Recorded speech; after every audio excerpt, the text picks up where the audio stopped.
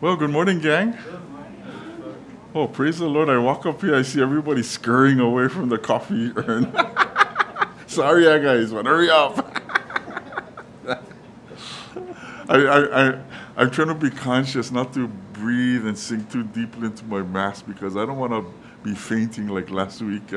I had the heartbreak of halitosis, but I think Ram was saying he was experiencing that same thing. He was just being overcome by the fumes.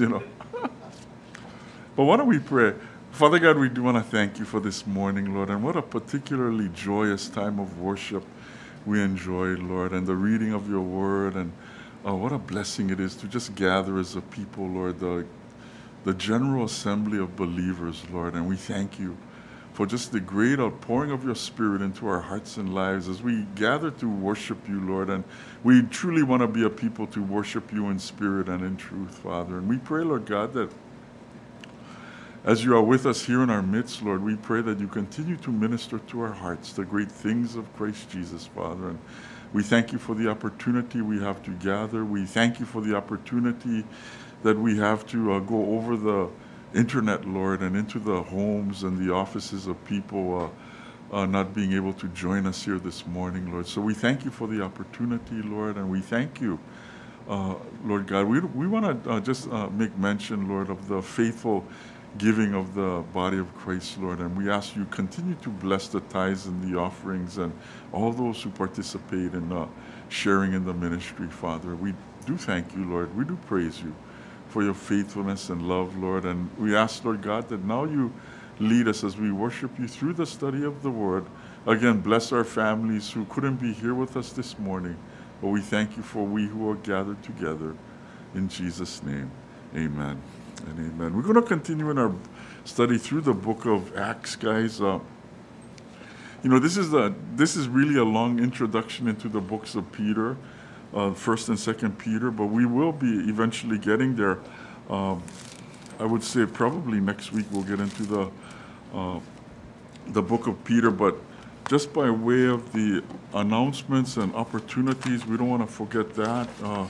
The Calvary Chapel Association Pacific Pastors, Leaders, Church Workers Conference is happening August 22nd, 2020, just in a couple weeks, guys.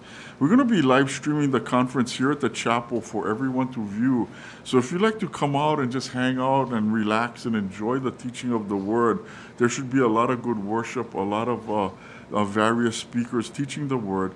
We're going to gather here. The conference starts at 8 a.m., so we'll gather here a bit earlier and running to about 4 o'clock, and should be a dynamite time to view all the teachings, to hear all the teachings. And I really think that a lot of the guys, they're going to be addressing what's going on in the world today, so it should be very enlightening as well as encouraging for us.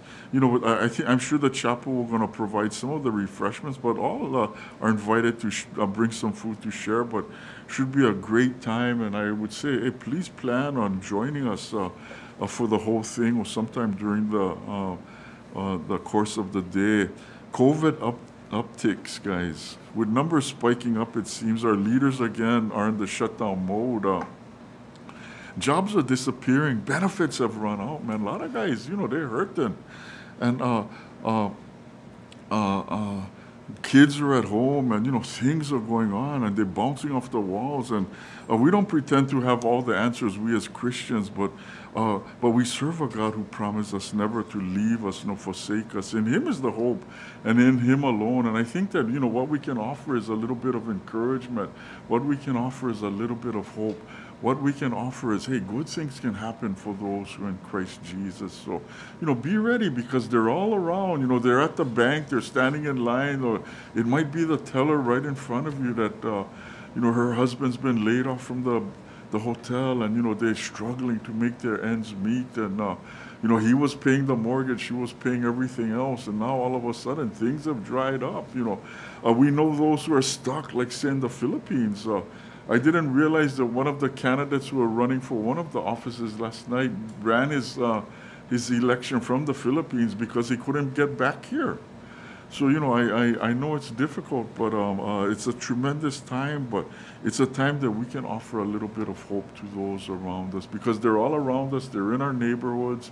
They might be shut in. They might be at the grocery store when you're at the grocery store. So be aware and be sensitive as, you know, God might open those doors to share the good news. And I think that as we go through the book of Acts, we're reminded that the Lord was opening up doors that, you know, nobody thought he could open and nobody thought would ever open, but he opened those doors and again spoke the good news. People, you know, he used his body, his people, guys like you and I, to share the gospel message and just offer a little bit of hope. And we're going to kind of look at that this morning as we think that, hey, how come more guys aren't so open to the word of the Lord? But again,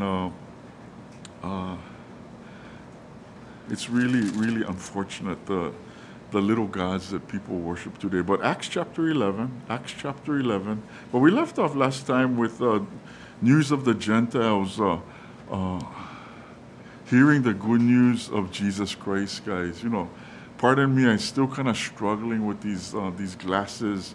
You know, I had the 3 procedures on my left eye, and God has taken me step by step, increment by increment, and I'm kind of at that place where I got okayed and I got my eyes checked, and now it's, you know, kind of waiting for new glasses, and hopefully the glasses will work, because, you know, one eye is still the same, and one eye is 20/20 now, and I'm looking through the 20/20 eye through these old lenses, so it's really still obscured.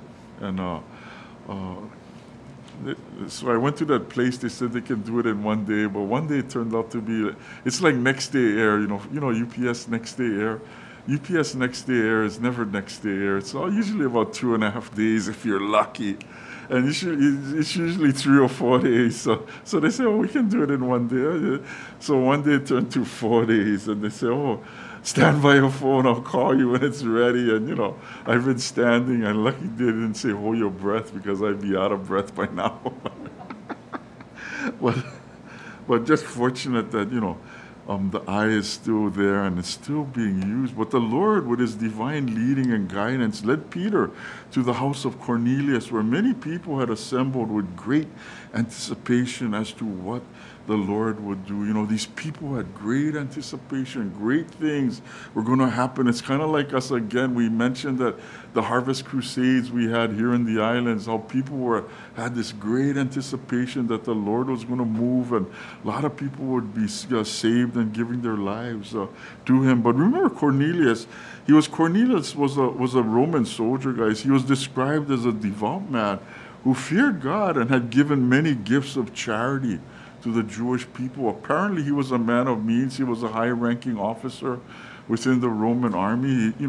He led the big garrison there at the Roman capital there in Judea. But he was again regarded as a man of prayer, who was in continual prayer, the Bible tells us. But one thing, it took me back to Genesis 12, that as we read that he gave many gifts to the Jewish people, gifts of love, gifts of charity. Genesis 12 telling us, I will bless those who bless you. And I really believe that. I think that that's why the United States has been particularly blessed, because, we have been one of the guys that have come alongside the nation of Israel. We've tried to help them and assist them. And I really think that we can't stop supporting Israel. And, it's because I'm selfish. It's because I'm greedy. I'm looking for the Lord's blessing for myself and, ultimately to trickle down onto our nation, the people of our nation. But I really think that like this Cornelius, God said, I will bless those who bless you. Cornelius sought to be a blessing to the people of Israel and the God of the people of Israel. And I always default back to Hebrews 11:6, which tells us he is a rewarder of those who seek him. As we seek God first, his kingdom and his righteousness, it's him who brings the reward. It's him who provides. It's him who makes that way for us. And we're going to see that even in the difficult times, he still makes that way and for us. But in this, I find great comfort in the thought that those who are sincerely seeking the Lord will not be shut out or treated or turned away, that somehow the truth of the gospel message of Jesus Christ will be revealed to them. You know, guys truly seeking God, God is somehow going to minister to them. It's like that guy I told you guys about on Wednesday night, that he says that, hey, I've been watching Christian TV and my wife's been watching, and when I go out at night and I'm walking my dog, I look up into the heavens, and, you know, he didn't say I pray to him, but he says, yeah, I'm kind of talking with God, you know, and I see the hand, I see the beauty of his creation. He didn't say it that way, but I know that's what's going on. I know that God is revealing to him the beauty of his creation and the wonder. Hey, how large is our galaxy, and how did we get here? How do we exist? And, the questions that man have been asking themselves for eternity.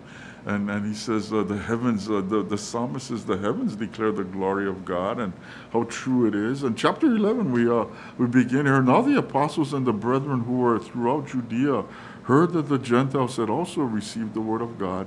And when Peter came up to Jerusalem, those who were circumcised took issue with him, saying, you went to uncircumcised men and ate with them. And no, there was some there was some pilikia, and the word of salvation traveled quickly and soon reached those in Jerusalem. In verse 2, we see those of the circumcision. These were the devout guys.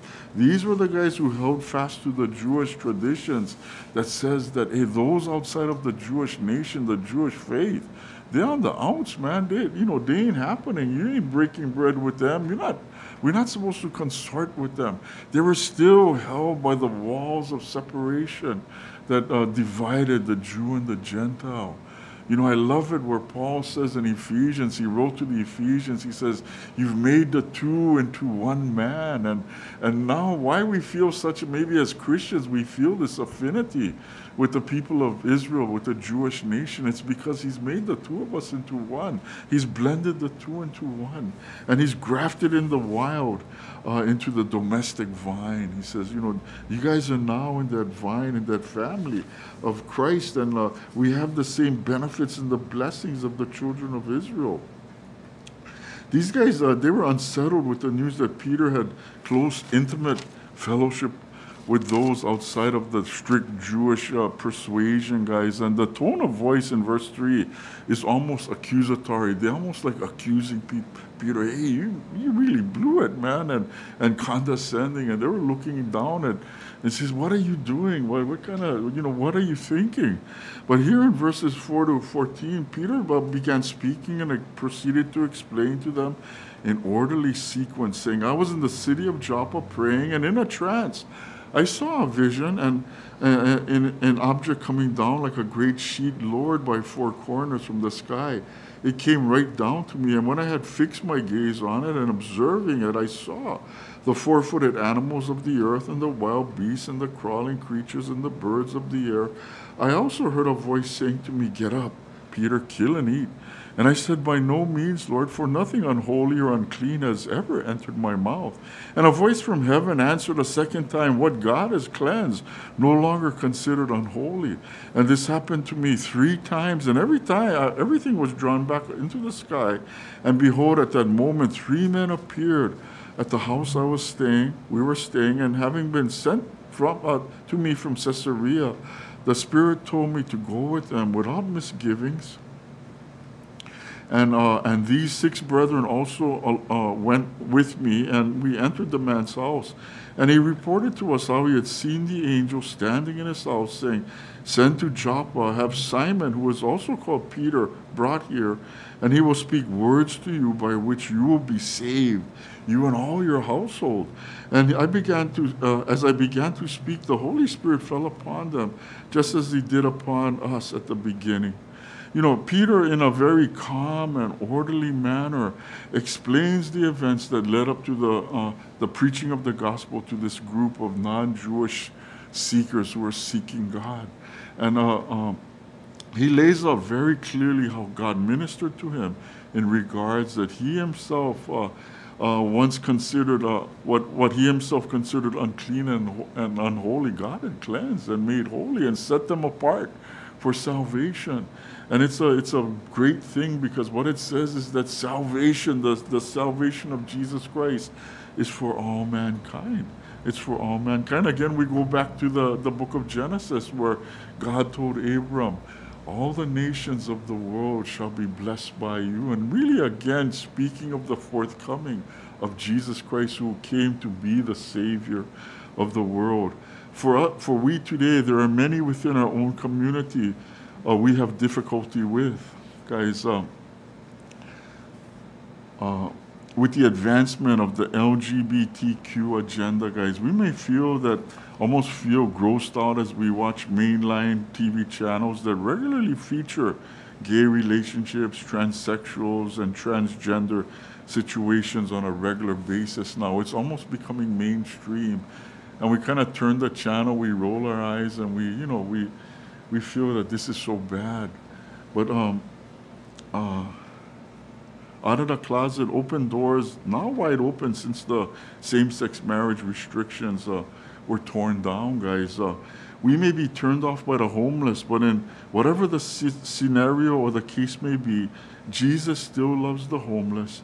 He loves the gay. He loves those insane guys. Sometimes the guys are just out of their minds.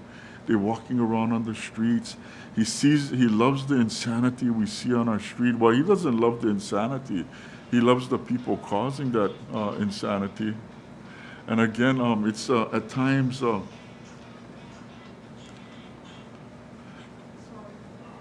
At times, the druggies and the alcoholics and those whose lives are drastically altered by substance abuse and mental illness. He looks at these folks or these groups of people that we might avoid, we might be turned off by. God loves them, and He looks at them like those who are downcast and downtrodden, those who are proud in their stances that they take, and those that are really against God. A lot of them are really just against God, but God loves them. It's a good place for us to be at, is that we love and pray for them. As we see with Peter, the Lord might direct us to an open door of ministry one day.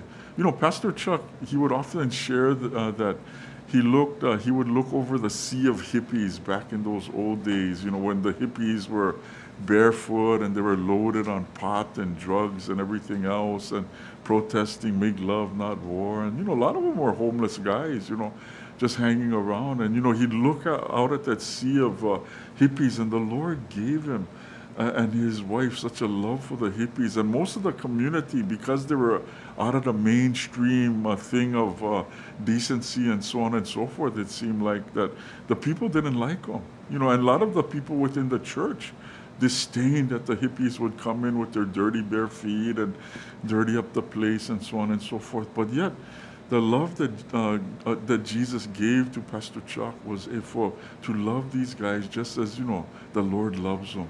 And it's the same for us today as we look at certain groups of people. We might think that, they're tearing down Portland, or they're tearing down Seattle, or they're tearing down this, they're tearing down statues, they're tearing down this. But, God looks out at them with love, and I don't know what it takes, or who's called, or what, if I'm called or you're called to go and minister to these various groups. And again, Jesus loves them, and we have to love them just as they are also. 16 and 17, he says that I remembered the word of the Lord and how he used to say, John baptized with water, but you will be baptized with the Holy Spirit. Therefore, if God gave to them the same gift he gave to us, also after believing in the Lord Jesus Christ, who was I that I could stand in God's way? And when they heard this, they quieted down and they glorified God, saying, well then, God has granted to Gentiles also the repentance that leads to life. Peter explains how the Holy Spirit was poured out upon this group of people known as the Gentiles, and it became irrefutable that the Lord had opened wide the doors of salvation and life in Jesus Christ for all mankind. It might be, after 9/11, we looked at the faces of the terrorists, those who had given their lives to the killing of the people, the American people, those within the World Trade Center, those within the Pentagon, and so on and so forth. And, the face of ugliness, the face of these guys, murderers were portrayed. And we kind of might have taken that, hey, the whole Muslim world is such as these. They want to kill us. And, we became maybe a little bit of jaded, or maybe a little bit prejudiced to the people of this persuasion. But, God loves them. And, with excitement, we hear that the word of God is going out to places like Iran, and many people are giving their hearts and lives to the Lord in the Arabic world, the Muslim world.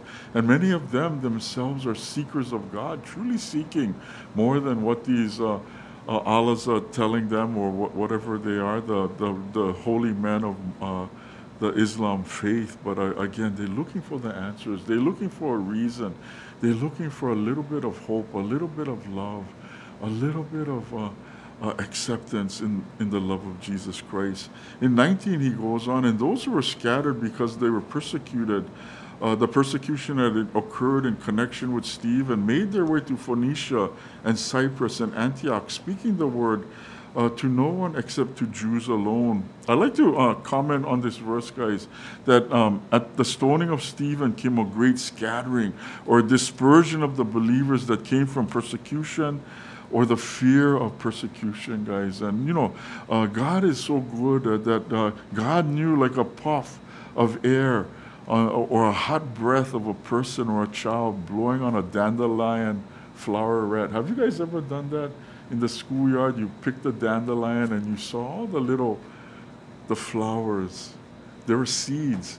And how we picked that, and we just kind of blow on them, and they would just fly through the air, man. And, the word of God was like that in the hearts and lives of believers. God took that persecution, and he dispersed the people throughout the land. And throughout all the world, taking along with them the good news of Jesus Christ. The word traveled fast, and the fear of persecution came, but along that, they took the love of Jesus Christ with them wherever they went, and guys were getting saved. And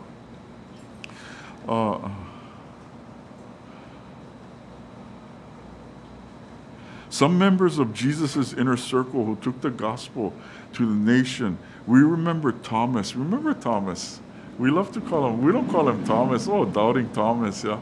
Because we always think of Thomas as doubting Thomas. We know him continually as doubting Thomas. He preached the gospel in Persia, Parthenia, and then he took the gospel all the way to India. He followed those trade routes right across the Middle East and into the Far East, and dispersed the word of God like the singing of birds, bringing their bright sound and their melody into these different lands. Bartholomew also took the gospel to India. Andrew and Jude both took the gospel to Edessa, an ancient city in Mesopotamia. Philip took the gospel to Gaza, where the Ethiopian eunuch received the Lord, and he took it back to Ethiopia, northern Africa, with him. I love Philip. He had a dynamite ministry going on in Samaria. People were getting saved. There was a very vibrant ministry. And the Lord all of a sudden says, hey, Philip, leave your ministry here in Samaria and go down to the desert road. Go down to Gaza, the land of the Philistines. Go down to that God-forsaken strip and wait for instructions there. And he said, okay, Lord, I'll go. And, he left the ministry and he went down into the wilderness, into this desert area. And you kind of think that, wow, Lord, am I being put on the shelf? Did I do something wrong? Did I blow it somehow? Am I being punished because you're taking me out from this great ministry and you're sending me out to the desert, this God-forsaken place of Gaza? And here comes this divine appointment with the eunuch from Ethiopia, a eunuch of Candace, the ruler of Ethiopia. He comes and Philip ministers to him. He gets saved. He gets baptized right there. And, Philip goes on, and the Ethiopian went forth with great joy. taking the gospel, the message of salvation with him back to Ethiopia. In modern history, guys, the Catholic Church, in taking the gospel to Japan, where 26 followers were crucified for their faith in Nagasaki in 1597. You know, modern day crucifixions, modern day persecutions have continued from the very beginning of the crucifixion of Jesus Christ. And I thought it's so funny because, you know, again, it is a time of holiday in Japan right now. I work with some people from factories in Japan, and they say, oh, we're going on holiday on this date. And I thought, oh, it's strange that this holiday coincides with the bombing. You know, I think Hiroshima was bombed on the 6th of August and Nagasaki on the 8th of August, the second atomic bomb. And I thought that, Lord, out of all the places, you picked Nagasaki, where it was a bastion of Christianity. And I believe there's still, 100-something Catholic churches or Christian churches there in Nagasaki till this day. It still has proliferated. And even with the death of a lot of these Christians, with the dropping of that second atomic bomb, I really believe their lives became a sweet-smelling aroma, a sweet-smelling sacrifice as unto the Lord, given up to Him in their service, in their ministry to the Japanese people, but more so in their ministry to the Lord, as they lived their lives as living sacrifices, holy and pleasing unto Him. Their reasonable service of worship. And that should be our reasonable service of worship also, that we live our lives as those living sacrifices, consumed by fire and, becoming a sweet-smelling offering unto the Lord. Amen, guys? I think that's so great. Well, our prayers, our praise, our praises all go up in these golden bowls like incense before the Lord, Revelation tells us. And, there's so many good parts in the Bible. Read the whole Bible, you guys. I cannot just say read Revelation or read this or read that. Read the whole Bible because it's such a blessing. We go on in 20. But there were some men from Cyprus and Cyrene who came to Antioch and began speaking to the Greeks, also preaching the Lord Jesus. And the hand of the Lord was with them, and a large number who believed turned to the Lord. The word spread like wildfire of this Jesus, and large numbers turned to the Lord. And why is it? Why is it that, so many people gave their lives to the Lord back then? You might ask, why is it so hard for people to come to receive, come to Jesus or receive the Lord Jesus today? Why is it so difficult? Why do you have all the strange looks and they show you the hand, or they show you this, or they show you that, They don't want to hear it. Why is that? Pastor Chuck said a lot of people have intellectual hang-ups. They have made their intellect their God. And when you kind of think about it, where were you before you came to the Lord? You were thinking that, hey, I'm large, I'm in charge, I'm smart, I can figure it out. I made it this far. I know that Frank Sinatra sang that song, I Did It My Way, and many people wanted to do it their way, and many people still today continue to believe that I'm doing it my way. I think I can get it in, I get in on my own merits. I think I'm good enough that, I'll be okay. But they cannot understand or comprehend the meaning of incarnation or its purpose. The substitutionary death of Jesus Christ on the cross. They do not partake of the tree of life. They don't come to that tree of life. And the opportunity is there for them. They don't come. It's like Adam and Eve, guys. They had the opportunity to eat the fruit from the tree of life. Or they had the opportunity to take the fruit from the tree of the knowledge of good and evil. And the Lord told them, hey, you can eat from any tree of the garden, you can eat, except the tree of the knowledge of good and evil. Why did they choose that? Why didn't they choose the tree of life? Things would have turned out different. The tree of the knowledge of good and evil says that, hey, I can become like God. I can be as smart as God. I can have self-autonomy. I can have free will, and I'll be as smart as God. And I think that many men have come today and partaken of the tree of the knowledge of good and evil, and they've eaten its fruit, saying that, hey, I think I can get in on my own. I think I'm just as wise as God. And these guys that preach the tree of life, the cross of Jesus Christ, they're kind of nonsensical. They kind of weaken the head, or they really went off the deep end as they preached this Jesus now. The news about them reached the ears of the church of Jerusalem, and they sent Barnabas off to Antioch. And when he arrived and witnessed the grace of God, he rejoiced and began to encourage them with resolute heart to remain true to the Lord. Don't you just love the writing of the New American Standard Bible? He began to encourage them, and with a resolute heart, he had resolve in his heart to remain true to the Lord. And it's the same thing the Lord would tell us today, that we be resolute and we remain true to the Lord. Remember that Barnabas, he was the son of encouragement, his name meaning the son of encouragement. We saw him early in Acts chapter 4, giving property to the work of the Lord, to the church, and then coming alongside of Saul in Acts chapter 9 to encourage the new believer who would eventually have his name changed to Paul. He would become the Apostle Paul. But this guy, this Barnabas, this son of encouragement, was one who came alongside and encouraged the work of the church. He encouraged the things of these new believers. And here, he began to encourage all these Gentile believers that they should remain resolute and remain true to the Lord. And I want to think that we all are Barnabases, guys. And even as we come together, we can gather together and we can encourage one another, and we can spur one another on to love and good deeds. I love that verse in Hebrews that says, let us consider how to stimulate one another to love and good deeds. And sometimes others need a little bit more stimulation than others. And, as I say that, you can see me lifting up my right foot, and the resolute foot, the right foot of a fellowship. Like, come on, get it into gear, man. And again, we want to encourage, and sometimes we got to drag people along almost, I don't know about you, but some come kicking and screaming, and I can really identify with that, because I think I was one that came kicking and screaming. I didn't want to go, they dragged me along anyway, he goes on, and they left for Tarsus to look for Saul. They found him, they brought him to Antioch, and for an entire year they met with the church and taught considerable numbers. They were first called Christians here in Antioch.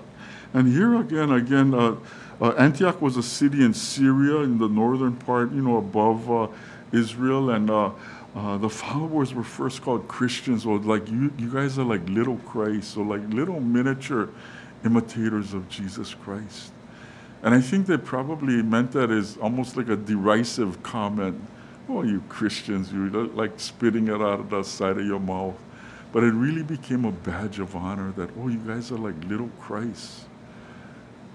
And somebody might have told one of your friends or your family, oh, the guy's a Jesus man now. Oh, she turned to a Jesus lady now. And they say it in a real wise manner, like, oh, what happened to that guy? But, it's it's something that says, hey, they see us, they see Jesus. They don't like it. A lot of guys, they don't like it. I don't know if it's conviction or what it might be, but they don't like it. Going on to chapter 12, it came about that time that Herod the king laid hands on some who belonged to the church in order to mistreat them. And then he had James, the brother of John, put to death with the sword. In this world, we see that we have tribulation, guys, and trial. Now, in AD 54 to 68, Nero was a particularly cruel Roman empire who began the persecution of the church. He would have his hand in both Peter and Paul's deaths, guys. And, this is kind of really leading us right up into the 1st and 2nd Peter, because we stopped at 2nd Timothy, which was the second to the last letter of Paul. And we interjected Peter's life right in between 1st and 2nd Timothy.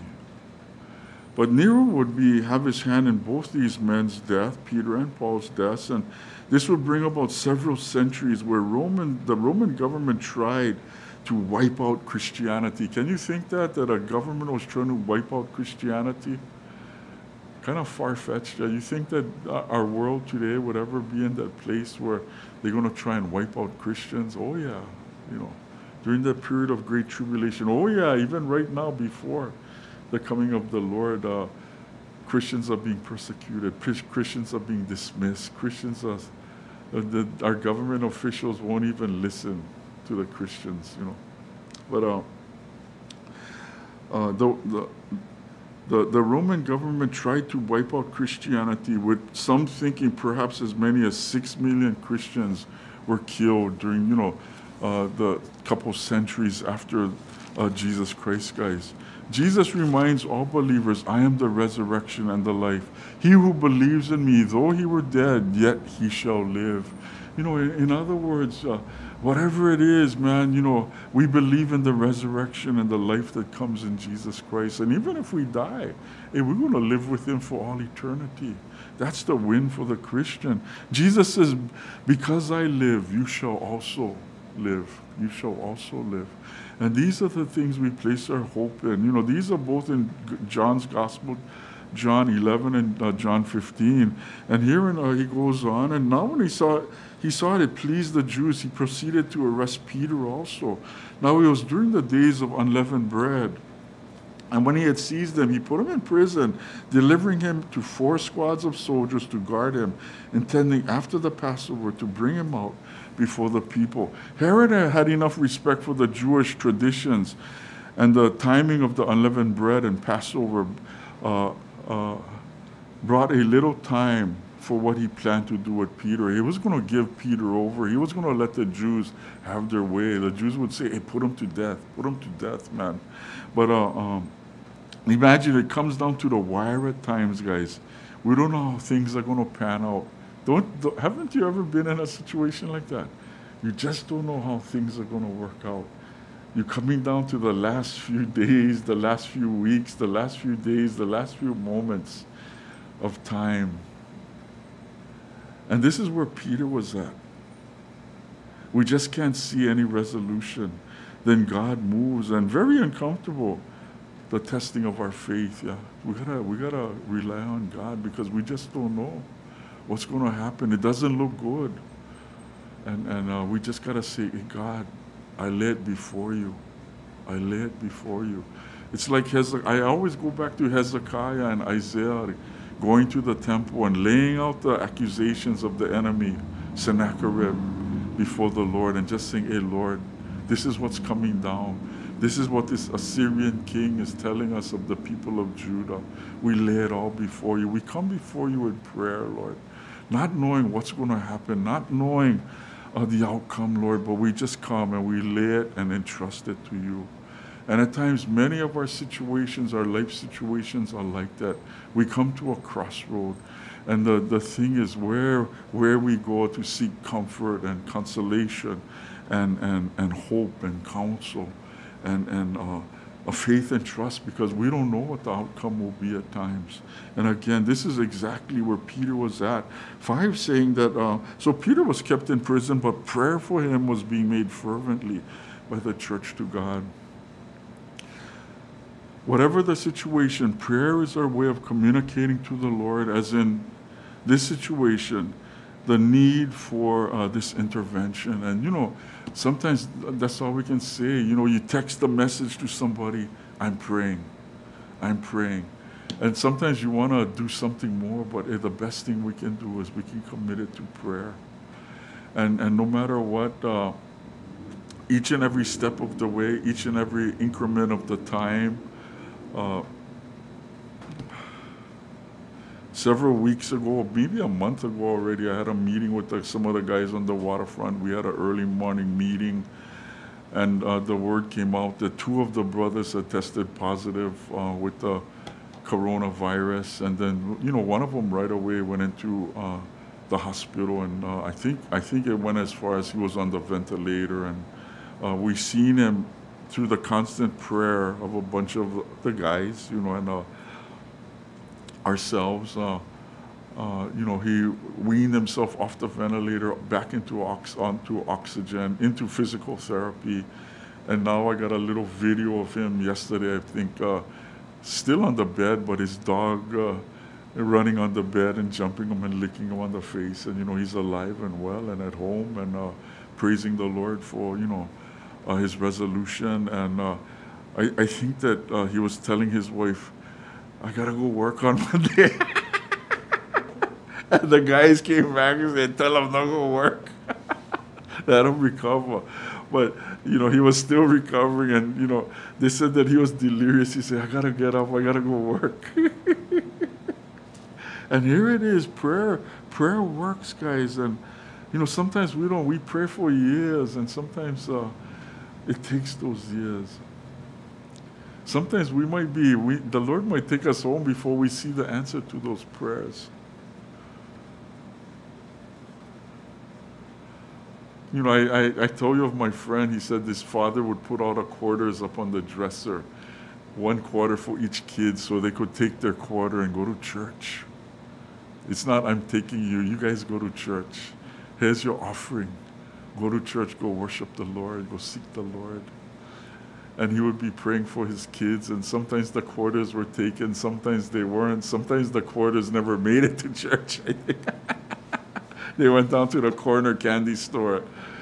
But he said, the Lord heard the prayers of my dad from all those years, and the prayers are affecting even now down to my kids, And he says that it's really the prayers of his mom and dad. And how many of you have heard that, it was because of my grandma praying, or because of my auntie, or because of that love, my Sunday school teacher, or whatever it might have been, praying for me. And they acknowledge now, after the fact, many years past, these things happen. Prayer was that way of intervention on Peter's behalf. On that very night when Herod was about to bring him forward, verse 6, Peter was sleeping between 2 soldiers, bound with 2 chains, and guards in front of the door, watching over the prison. And behold, an angel of the Lord suddenly appeared, and a light shone in the cell. He struck Peter's side and woke him up, saying, get up quickly. And his chains fell off his hands. And the angel said to him, gird yourself, put on your sandals. And he did so. And he said, wrap your cloak around you and follow me. And he went out and continued to follow. And he being not knowing, he did not know what was being done, but the angel was real, but he thought he was seeing a vision. And when they passed the first and second guard, they came to the iron gate that leads into the city, which opened for them by itself. And they went out and went along one street, and immediately the angel departed from him. Here's that word again, immediately. But at times God is leading us and guiding us, and he says, hey, this is the way you're going to go. This is what's going to happen. On that very night, but we're told here in verse 6, on the very night, the Lord's rescue party comes, and in the nick of time, snatching Peter out of the jaws of death. I'm often reminded of Daniel's situation, guys, where God's angels relayed to him of his prayers were being heard, but the prince of Persia withstanding him for 21 days, a 21-day period of time, till the angel Michael came to assist with the kings of Persia. What it says is that we live in this realm. We live in a realm where there is spiritual warfare and spiritual battles going on. What did God's messenger tell Daniel? Hey, we heard your prayers from the day you prayed them, but we were being withheld from coming to bring resolution and to bring answer for these 21 days until the Lord dispatched Michael to come and help me against these kings of Persia, against these principalities, these powerful these forces of darkness, guys. And again, no doubt the spiritual forces of darkness that hinder and seek to cause greater distress in the lives of God's people. Isaiah 25 and 26, I got written in red over here in my notes, guys. Isaiah 25 and 26. You guys can read that when you have a chance later on. Great 2 chapters in Isaiah. He goes on in 11. Peter came to himself and said, now that I know for sure the Lord has sent forth his angel and rescued me from the hand of Herod, from all that the Jewish people were expecting. And when he realized, he went into the house of Mary, the mother of John, who was also called Mark, where they were gathered together. They were praying for him. And Peter was amazed, blown away, realizing that all that was going on was for real. It's kind of like we say, for real. You see that T-shirt, for real. The guys look at you for real when you tell them something. And again, he goes in. He knocked at the door of the gate, and a servant girl named Rhoda came to answer. She recognized Peter's voice, but because of her joy, she did not open the gate, but ran in and announced that Peter was there, standing in front of the gate. And they said to her, "You're out of your mind." And she kept insisting that it was so, and kept saying, "It is." They kept saying, "It is his angel." These praying did not believe. Is this sort of like with us at times? We pray, but we really don't believe. I don't know about you guys. You ever come to that place, you pray, and sometimes the situation seems so impossible that we already have in the back of our minds and come to one conclusion, and it's not happening. Isn't that so terrible, the flesh? We're already thinking that, hey, this is not happening. But Peter continued knocking, and when they opened the door, they saw him, they were amazed. And motioning to them with his hand to be silent, he described to them how the Lord had led him out of the prison and said, "Report these things to James and the brethren." Then he left and went to another place.